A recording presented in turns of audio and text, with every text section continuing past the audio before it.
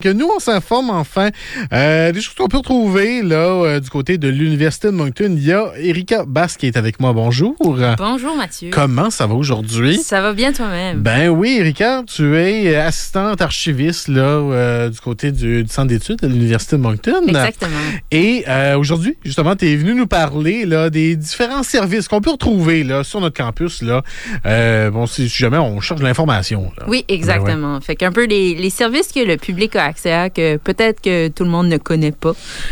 Donc, je vais commencer avec là où je travaille, donc le Centre d'études acadiennes en SEM-Chiasson. Donc, je ne sais pas si tu as déjà été. Ah oui, quelques fois, mais... OK, super. Donc, des intérêts dans les études acadiennes qui c'était plus pour faire des petites capsules là, par rapport à, évidemment, la radio, là, mais l'histoire comme telle acadienne. Là. Super. Ouais. Donc, juste un bref aperçu de qu'est-ce qu'il sent. Donc, son mandat, c'est de rassembler puis de conserver en permanence dans le même endroit le patrimoine documentaire acadien. Donc, se donne aussi le rôle de diffuser puis de faire rayonner l'histoire puis de la culture de l'Acadie par l'entremise des archives. Donc, c'est essentiellement même mon rôle en tant qu'archiviste, assistante archiviste, de faire diffuser puis de faire la promotion de nos archives pour que le public soit conscient de qu'est-ce qu'on retrouve dans les archives au Centre d'études acadiennes. Parce que c'est important de garder, de préserver toute cette belle histoire, mais il faut que les gens savent que c'est là. Oui, exactement. Donc, c'est disponible pour tout le monde. Donc, il y a 5 secteurs au Centre d'études. Donc, on a les archives institutionnelles qui sont essentiellement les archives de l'Université de Moncton, campus de Moncton. Donc, on est dépositaire des archives de l'université. On a les archives privées. Privé ne veut pas dire que personne ne peut les regarder. C'est que c'est plutôt des particuliers, donc des personnes qui ont voulu faire don de leurs archives. Okay. Donc, c'est comme, par exemple, on a le fonds d'Antonine Maillet. Elle a choisi le centre d'études pour faire don de ses archives. Okay. Donc, ça, c'est une parmi tant d'autres personnes et ou organismes qui ont venu déposer au centre. Comment on fait, admettons, là, que moi, j'ai juste... Si j'ai quelque chose à donner, à vous donner, est-ce que c'est évalué? Est-ce que vous pouvez refuser des choses? Regarde, c'est pas si important à la culture acadienne que ça. Ou est-ce que vous prenez tout? Ou, dans le processus, comment ça se passe? Ouais. Dans le fond, on discute avec les archivistes qui sont sur place, donc ma collègue Josée Thériault, pour voir qu'est-ce que vous voulez, dans le fond, donner au centre. Puis on voit selon aussi le mandat. Donc, c'est de collectionner vraiment tout ce qui touche l'Acadie.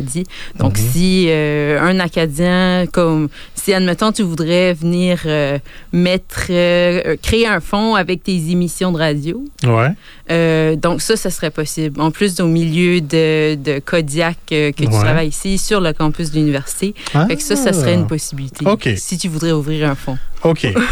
C'est intéressant. Oui. Donc, c'est ça, c'est la conversation qu'on va avoir avec l'archiviste pour voir qu'est-ce que les dons que tu voudrais faire ou que des personnes du public veulent faire. Puis après ça, à ce moment-là, il y a une entente qui va être faite. Puis on va expliquer un peu, faire même une visite des archives pour que les personnes soient conscientes de où vont être leurs archives après qu'ils auront donné leurs archives. Donc, c'est bon ça. Super. Donc on va envoyer l'émission là, du 18 octobre 2023 juste pour ça, juste un épisode. Juste un épisode, juste pour mettre en contexte. Sinon, il y a les archives d'ethnologie puis de folklore, donc tout ce qui est contes, légendes, beaucoup de légendes de loups-garous. Donc si jamais ça intéresse les gens, mais pas juste de ça, c'est l'histoire orale, les traditions orales. Donc ça va rentrer dans ce type d'archives-là. Notre bibliothèque acadienne, donc qui comprend 25 000 livres, qui a été écrit par et pour des Acadiens. Donc, on a d'ailleurs fait la réorganisation des livres il n'y a pas si longtemps. Puis, une de mes collègues et moi, on a trouvé un livre qui portait sur l'Acadie, mais en japonais. C'est intéressant. Donc, ça, c'est intéressant de voir. Donc, s'il y a quelqu'un qui nous écoute, qui connaît, qui sait lire le japonais, ben il y a un livre qui se trouve pour vous qui parle le manga de l'Acadie. Ouais. C'est intéressant, ce point-là. Puis, le dernier secteur qu'on a au centre, qui est la généalogie. C'est le secteur le plus consulté. Donc, si vous êtes intéressé par votre généalogie ou même généalogie en général acadienne. C'est une grande question en Acadie. C'est une petite qui, ça? Oui, donc, exactement. Donc, c'est ça. C'est intéressant. C'est ça qu'on retrouve au centre. Ouais. Sinon, il y a nos collègues du côté du musée acadien de l'Université de Moncton. Donc, est-ce que tu as déjà été de passage? Ben oui. Musée, très beau musée. Il faut voir le premier drapeau acadien, j'imagine. Oui, exactement. Qui se trouve là. Oui, exactement. Donc, le mandat du musée, comparativement au centre, que nous, on va être plus patrimoine documentaire acadien, va être plus sur les artefacts.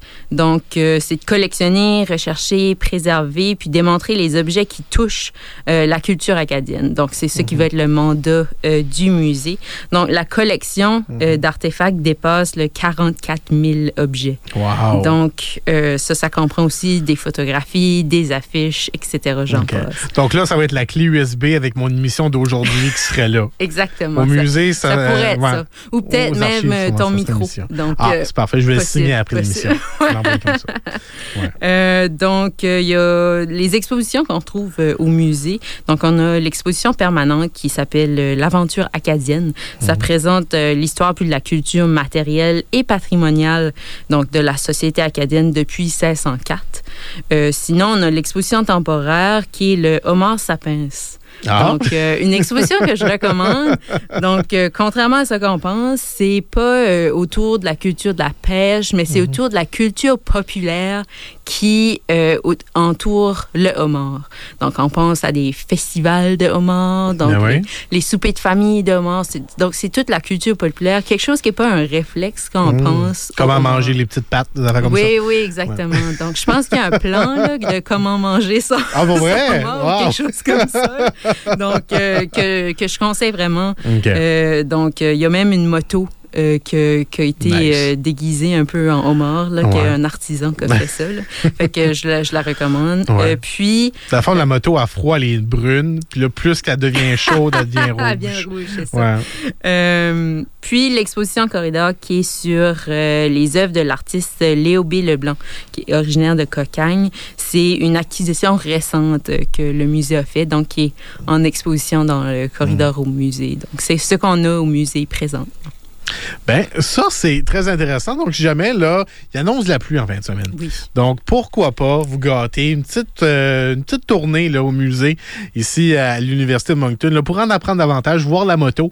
Et si jamais vous êtes intéressé, vous pourrez faire, je sais pas, moi, une autre moto avec des coques. Donc, c'est quand même... merci beaucoup, Érika, d'être de passage. On se donne rendez-vous la semaine prochaine. Oui, exactement.